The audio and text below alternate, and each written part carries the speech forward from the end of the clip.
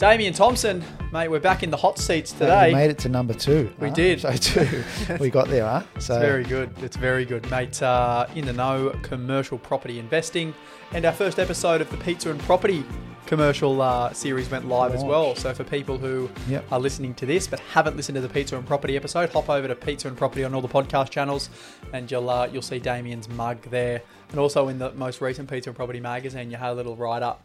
You just crafted together a few words on when the right time is to buy commercial property. Yeah, that's right. It was great to be featured in that, and it was great to have the first episode kicked off. And I think it's going to be a great year, right? Where we're dropping one of those a month. 100%. It's going to be some really good content. Got you on there dropping your knowledge, and mate, some good stuff to come for sure. And it's good to see Gigi's joined us as well today at the right? in the podcast. Fresh haircut, freshly shaved. She's, exactly how we like good. it. Yeah. Mate, today we're talking the different types of assets inside of the overall commercial sector, right? Like residential, you've got houses, you've got apartments, you've got townhouses, you've got acreage, blah, blah, blah, blah, blah. So you've got a residential sector with many different facets inside of that. And it's no different with the commercial sector. There's probably 4 main areas of commercial, which we're going to break down. And they usually are the office sector. We've got industrial or warehouse. We've got retail and, special services. So like service stations, childcare, amusement parks, etc. And then you've got a few others like multifamily homes, hotels, mixed use, things like pubs, for example, fall under that sort of hospitality banner. So we're going to unpack that, what each of those sectors consist of, and then what our overall thoughts are of those sections. But mate, before we get into that, what's our commercial property quick tip or deal of the week? You choose whichever one. Mate, I'm going to throw it to you for a minute for the deal of the week, because I know that you're working on something at the moment, essentially, which is in Newcastle, right? Yeah, that's right. It's a commercial asset in a strata building. So it's a big commercial space with different strated levels inside of the building, and we've recently purchased the full top floor of that building, and it's an incredible building. It's a heritage listed building. But the incredible thing about the building is not only the location of it, the views. It's got an ungodly amount of parking. I think it's got 8 to 10 parking spaces, which for that area is very rare. It also has the upside through development potential. So because it's the full top floor of the building, and we make up the majority of the unit entitlements for that building, because all the levels underneath that are split up into a few different unit entitlements. What we can do, and this is obviously subject to council approval, but we can add an extra level to the top floor of that building, which would be of no use to anyone else in the building because they can't access it. So the lift obviously stops at our floor. Right. So, we're going to go through the process of doing a pre-DA and talking to council about our idea. But essentially, if we can add 3 apartments, which will be circa 200 to 400 square metres each apartment, with incredible views, and that actually gets approved, there's a potential to turn that into an extreme profit. Now that's a big value add, right? Because essentially what you've done is you don't even have to purchase the rest of the building, but you've gotten the rights to be able to do that through purchasing only the biggest portion in that building, right? Exactly right. Yeah. So you control the majority of the unit entitlements, and which means we essentially have majority strata vote. So we could purchase the roof space off the strata, which a lot of people do in residential. They purchase the attic space, and then get a DA and transform that space into. Mate, that's solid. That's a really good move. Mate, it's going to add a lot of value for sure. And that's the deal of the week, mate. That's awesome. Mate, that is the deal of the week. And mate, let's jump into it. So the first type of commercial asset we're going to cover off is offices.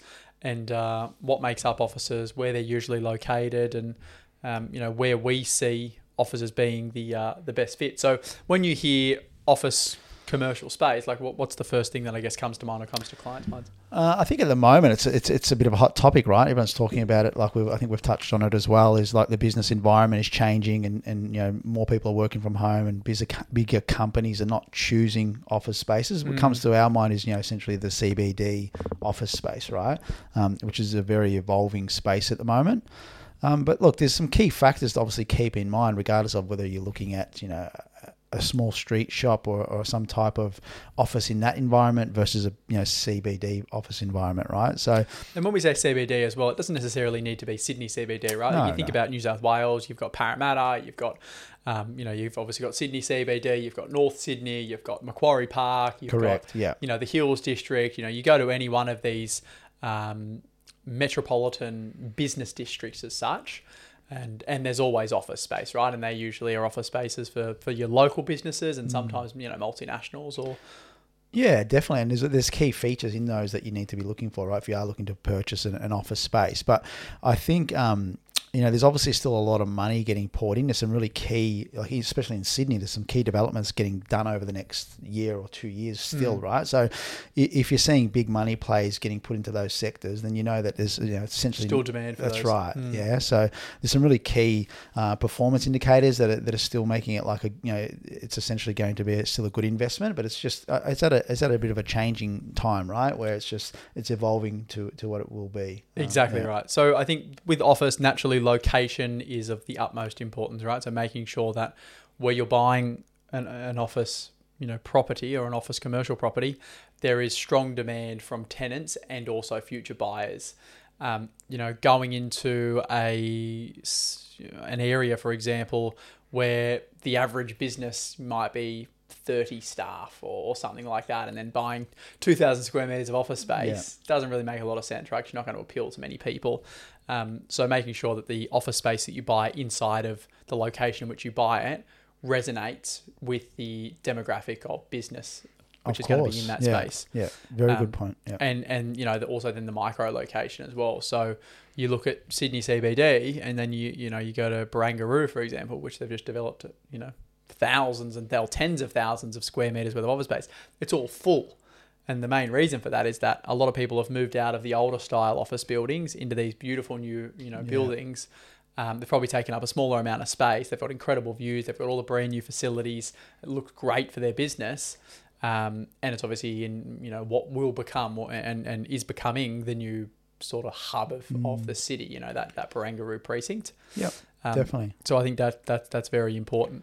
Location, like you were mentioning, being inside different parts and areas of the city lends itself to more, office workers versus, even food precincts and things like that. So knowing inside the location, what section of the CBD, for instance, you are being in as well is more than likely to attract more tenants or stronger tenants and things like that as well. Exactly. And then the accessibility, I guess, comes straight off the back of that, right? Because if it's in the right location, it's usually going to have really strong accessibility, because the majority of people, when they're commuting to work, they want to commute via public transport if they're a long way from home. So making sure that you're close to trains and buses, you are close to things where people can go for an after work drink, for example, or go and have lunch. And so being in a location which lends itself, which just doesn't sound like brain science and these crazy ideas, right. But it's just common knowledge. That's right. Yeah. You need to be clear that where you're buying it is going to appeal to the tenant, if and when the current tenant moves out, right? Because the accessibility, the locations, then lend itself to the kind of tenant who is going to be looking at that asset. Is it just going to be a small local business? Are you buying something which will attract a big anchor tenant, for example, like a government or, a large company. It is possible to get tenants like that. And if you buy the right asset, there's always going to be a demand from your really strong larger companies. For sure. And like you said, it seems like it's common knowledge, right? But it's, if it's, we don't always do things that are common, right? And people tend to, if you don't keep those things in mind and you do purchase the wrong office space, you're going to know about it, right? Yeah. So it is common knowledge, but, you can also, execute it incorrectly as well and be stuck. And then how's about the lease? So we're looking at an office space. It's got a business in there currently. They're on a 5 + 5 + 5, for example, and they're coming to the end of their first 5-year term. What's the kind of things that you'd be reviewing in the due diligence process to make sure that they're actually going to then take on that next 5 and next 5? Because like you said, it's a changing environment right now, right? Yeah, when it comes to the lease, though, most of the time the options that have been negotiated in the tenant's favour, right? So we can't really do a lot when it comes to the end of the term. We can obviously do the most amount when it comes to the end of the total term versus the option, for instance, inside the lease. But, when it comes up for that, I suppose, for that term, it's obviously just reviewing the rates per square metre and making sure that you're in line with, I suppose, you're not, from a landlord perspective, you're not selling yourself short on any money in regards to similar type offices around it, and making sure that you're on track in regards to that side of things. And then also something to be conscious of is if you're buying it off an owner-occupier, of which is going to still be in the space, that they're not paying a premium rent to themselves. Yep. And when they then depart, all of a sudden you're going to be, left with an asset that's no longer what you thought it was worth when you purchased it. That's you're right. Doing the proper due diligence around the per square metre rate and the local office spaces around it, and what they're paying, to make sure that if you are purchasing an owner occupier, you're right. You're not. You haven't got somebody that's inflated it. To get a higher price point on the sale. Yeah, mate. Very, very good points. Vacancy rates in the majority of CBDs around Australia, but let's just talk Sydney, for example, are forecast to hit around about 15%. Which, if you compare that to vacancy rates in, say, Resi at the moment, at less than 1% in most locations, pretty different. And in Melbourne, that's actually, likely to be slightly higher than Sydney. What would you be looking at if you still wanted to get into that sector of the commercial space, but you didn't want to be a part of that 15% that's likely to be vacant in the coming? Yeah, so I think the vacancy rates, they're scared. I think they're forecasted to go to even 20%, right, in Sydney, and then 25% in Melbourne. So I think it'd be all about doing your due diligence on what type of businesses and tenants are most likely to take up the space, right? So there's obviously going to be businesses and tenants that are struggling in this type of environment. So I'd be more or less aligning myself and I suppose creating the space that's going to suit the type of tenant that is needed at the moment, right? And that is being successful around that. So I think just creating the asset to lend itself towards the businesses that are in need and demand at the moment. Yeah. Exactly right. And one of the main reasons for the increase in vacancy rates is because of the large amount of inventory that's coming to the marketplace, right? In Sydney, you've got some of the big developments that Lendlease are doing. Obviously, the new tower that Atlassian are building. Correct. There's a lot of new stock, and this is one of the reasons we're maybe not as bullish on the office sector, is because there is no limit to supply in most CBD locations, because they can increase height limits, they can rezone land, and when there is more demand for office space, they then meet that demand, usually with more supply than needed. So that's one of the main reasons where office can be a little bit more vulnerable, and you need to be very selective with what you do end up purchasing to make sure that you're not going to be a part of that vacancy rate figure. Yeah, correct. And I think they were saying just in Sydney alone, there's about 8% of new stock coming to market in the next 3 to 5 years, right? So that's quite a decent chunk. So 8% of the total marketplace will be coming to market. That's right. There you go, which is huge. And then you compare that to some resi sectors, and there's a huge shortage of supply. So that's office space. We're going to move into now industrial or warehouse type of commercial asset, which has probably over the last 5 or so years been the strongest performer inside of the commercial sector, which I would put it down to the growing need of distribution, due to e-commerce and that side of things. What's your thoughts on the industrial and the warehouse space? I think it's almost like the blue chip of commercial, right? So it's we talk about blue chip locations with resi and things like that. I think that the asset class of small industrial warehouses at the moment is the blue chip of the commercial. It seems like it's the safer bet, and much like what you're saying, there's a lot of demand for this type of asset, and that's coming from online trading, but also just the change in the business environment, and people needing warehousing for storing and distribution and all those type of things. So that's playing a key factor into obviously that industrial space. And then if we look at the vacancy rates, as we just spoke about in the office space sector, vacancy rates in Sydney are circa 15 to 20%. In the industrial space, they're less than half of 1%. We're talking like 0.2 of a percent, which just shows the demand and the supply and demand difference. So at the moment, you could probably buy any light industrial and still be doing okay out of it. But it still comes down to making sure that it's in the right location, because, you know, if it is for distribution purposes and you're looking for those kind of tenants, or you're looking for, you know, someone who runs a small business out of it, it needs to be centrally located, usually to your main arterials, for easy accessibility to, you know, for their staff and for, you know, their 3PL providers, for example.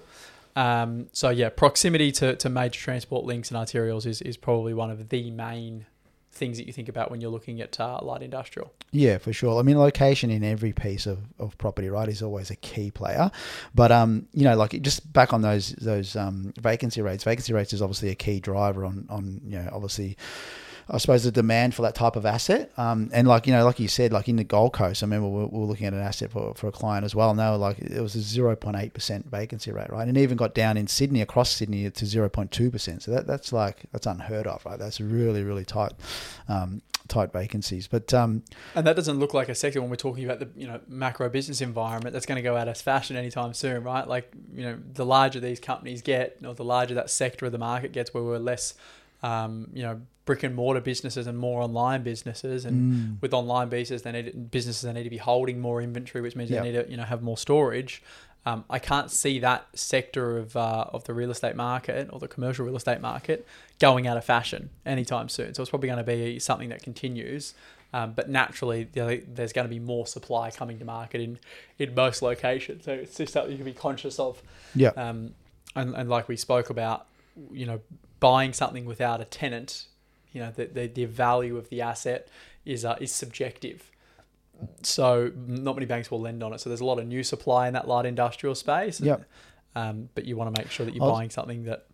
Yeah, and I was actually speaking to an agent in the Gold Coast the other day, and he was saying what they're doing up there now is, because it's gotten so tight, is people are building these new complexes, and essentially they're calling them like shoeboxes, right? Where they're like, someone's developing this new sort of complex, and then they're sectioning off into small little blocks of a warehouse space, and you know, that's obviously to go towards a demand in people wanting more storage and things like that for their businesses. But they're essentially like, he reckons they're so tiny, and they're getting like still the same per meter rate from a purchase perspective as some of the bigger ones, or some of the, you know, obviously.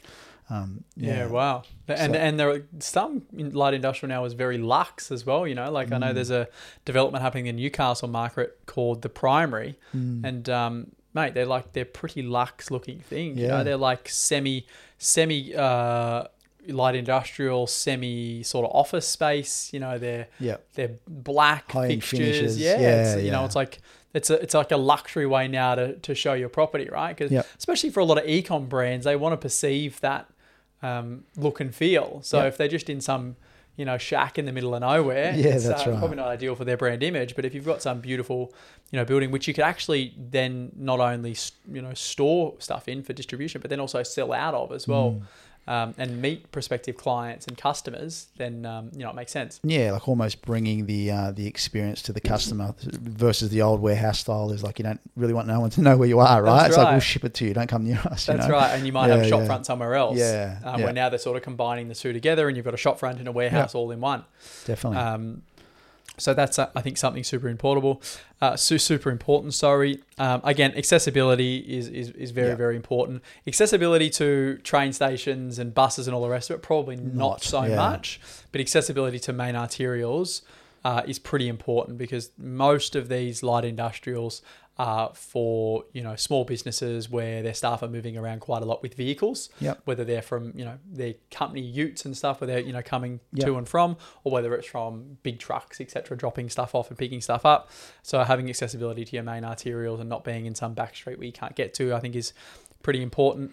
You know, that then leads on to having larger and you know, bigger roads. If we go to like Eastern Creek, for example, where there's been a huge amount of development out there, and you look at all your major brands are there. It's right next to the M7 and the M4 T junction, which is like, you know, you can get anywhere in Sydney. They're really wide streets. You can get trucks in and out of there quite easily. And that's, you know, probably some of the most blue chip industrial in Australia. Hence the reason a lot of your big brands are there. Yeah, and that's right? So you're making it, as the landlord, you're purchasing something that the marketplace is demanding what it needs, right? So it needs to be close to your main arterial roads. Heights sometimes a big thing, and having like enough storage space, for instance, in these warehouses, and making sure that people can get, forklifts in and out and stack multiple levels and things like that. Because more storage stacked more efficiently is obviously better for the business, right, as well. So that's going to be inside that premises. Yeah, exactly right. And like I said, I don't think it's going to be something that goes out of fashion. I think it's going to continue to get bigger and bigger until we actually don't need physical goods anymore and we chuck glasses on and everything's in our perception. Virtual reality, yeah. But I think we're a long way from that. So as our population grows, we demand more and we need more of that kind of asset. So that's probably my favourite kind of asset in the commercial sector is the light industrial. Mate, the next one on the list is retail, which is usually your shop front or you're a part of a shopping complex, for example, and it's where usually a retailer works out of. It's where someone has a place of business where they're selling goods from. Retail's an interesting one. I feel like obviously I'm a retailer myself from my history of dealing with my own building my own businesses and being a retailer. So I feel that retail is slightly coming back again, and I'm always a good fan or a big fan of the right retail. Right, I think it's we're quite socially minded creatures, I suppose, and we're always going to want to be out and about. Right, as much as we do evolve into online buying, online sell, or whatever, I feel there's always going to be an aspect to us that we want to be out and have that in-store experience.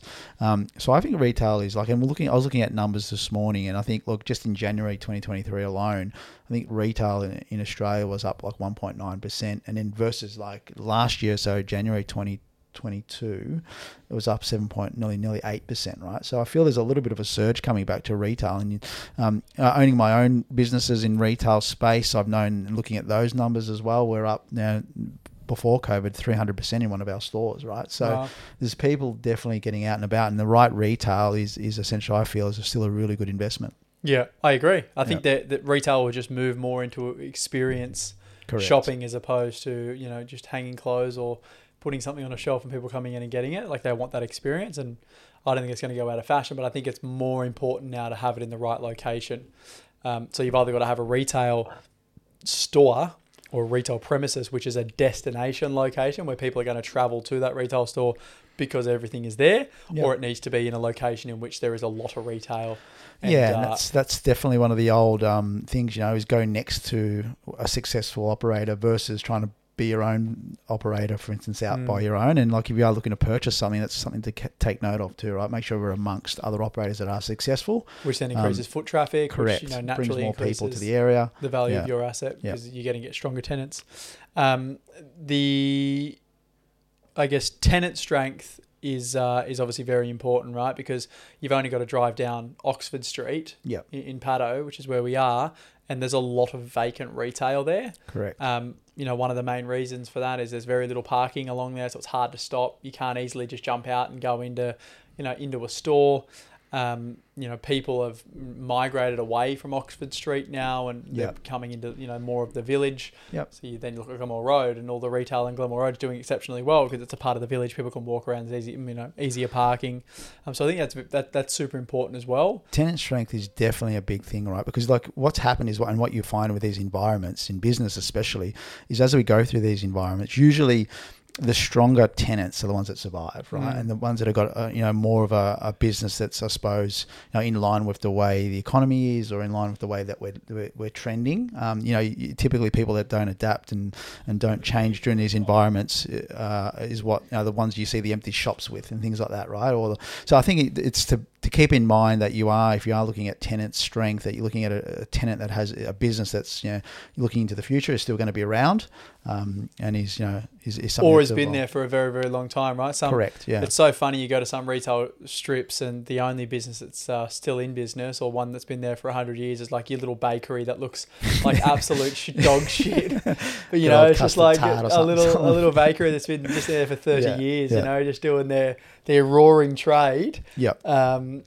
And then you look around at all the other retail shops, and they're constantly going through constantly going through tenants. Yeah, and the other thing, like you mentioned too, which is a really good point, is keep note of the way suburbs and locations are changing, right? Because you'll find, and you mentioned it as well, on Crown Street and stuff as well in those areas, like, and it happened in Newtown and Enmore as well, is you'll find things change and people tend to migrate to a different area inside a location. And, if you can pinpoint where the next sort of, I suppose, based on new operators coming into a certain area and things like that, you can actually see where actually it's going to change, or where the business section of that which area could be is an going to opportunity change. to get That's in right. there at a lower price and feel the upswing of that. Yeah. And then, making sure that in the location you ideally have the strongest premises, right? So things like corner lots or corner premises where you got a huge amount of signage, you've got strong parking. Yep. You've got a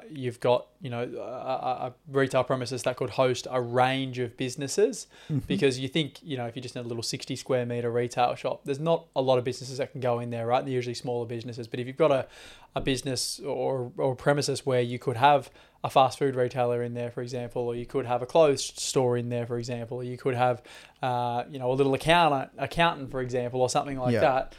That's one of the most important things, is having a shop that has, a multitude of facets that it could have as tenants. Yeah, and visibility is a massive one, right? Like you just mentioned, having a corner location for a retail premises is perfect, right?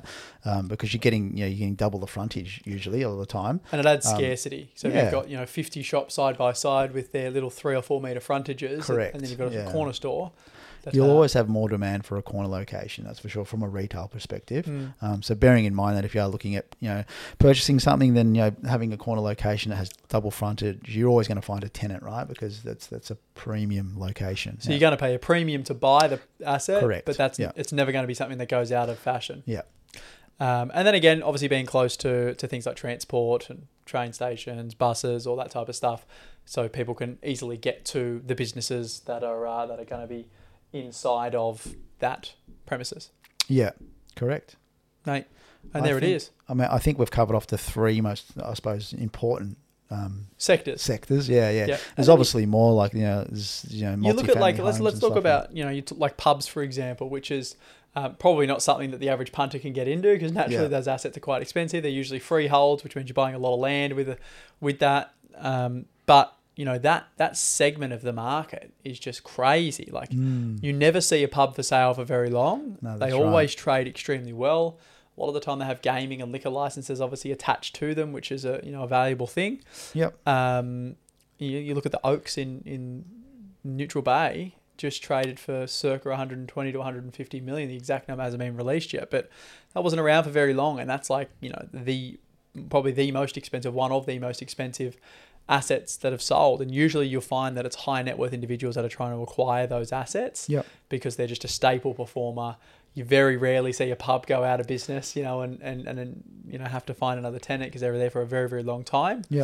So that is another sector for more sophisticated investors that. Yeah, and you only have to look at, like, Justin Hems and his players, right, in that section, and you can see that, if someone like of his sort of, I suppose, knowledge is continuing to buy pubs, and there's obviously a strong reason for it. The one that he bought in the Vic Inn in Marrickville is interesting, because he just recently bought next door as well, which was a service station, right? That, and look, his overall play there is obviously development, right, potential, because it's got approved use for multi-story and thing like that. But mate, pubs are definitely been trading really well as we start 2023 for sure. I don't think it's going to be going out of fashion unless we all of a sudden stop drinking alcohol exactly, and start going to kombucha and celery juice.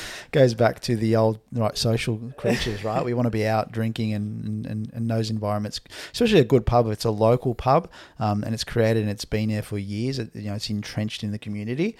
They're very strong assets. 100%. But they come with a price that's relative correct to that. Yeah. Well, mate, I reckon that wraps up a pretty good episode too. We've got inspections to do and clients to service, so I reckon we get back to our day jobs and less podcasting. Mate, let's do it. Episode 3 next week. What are we chatting through? Mate, that's a really good question.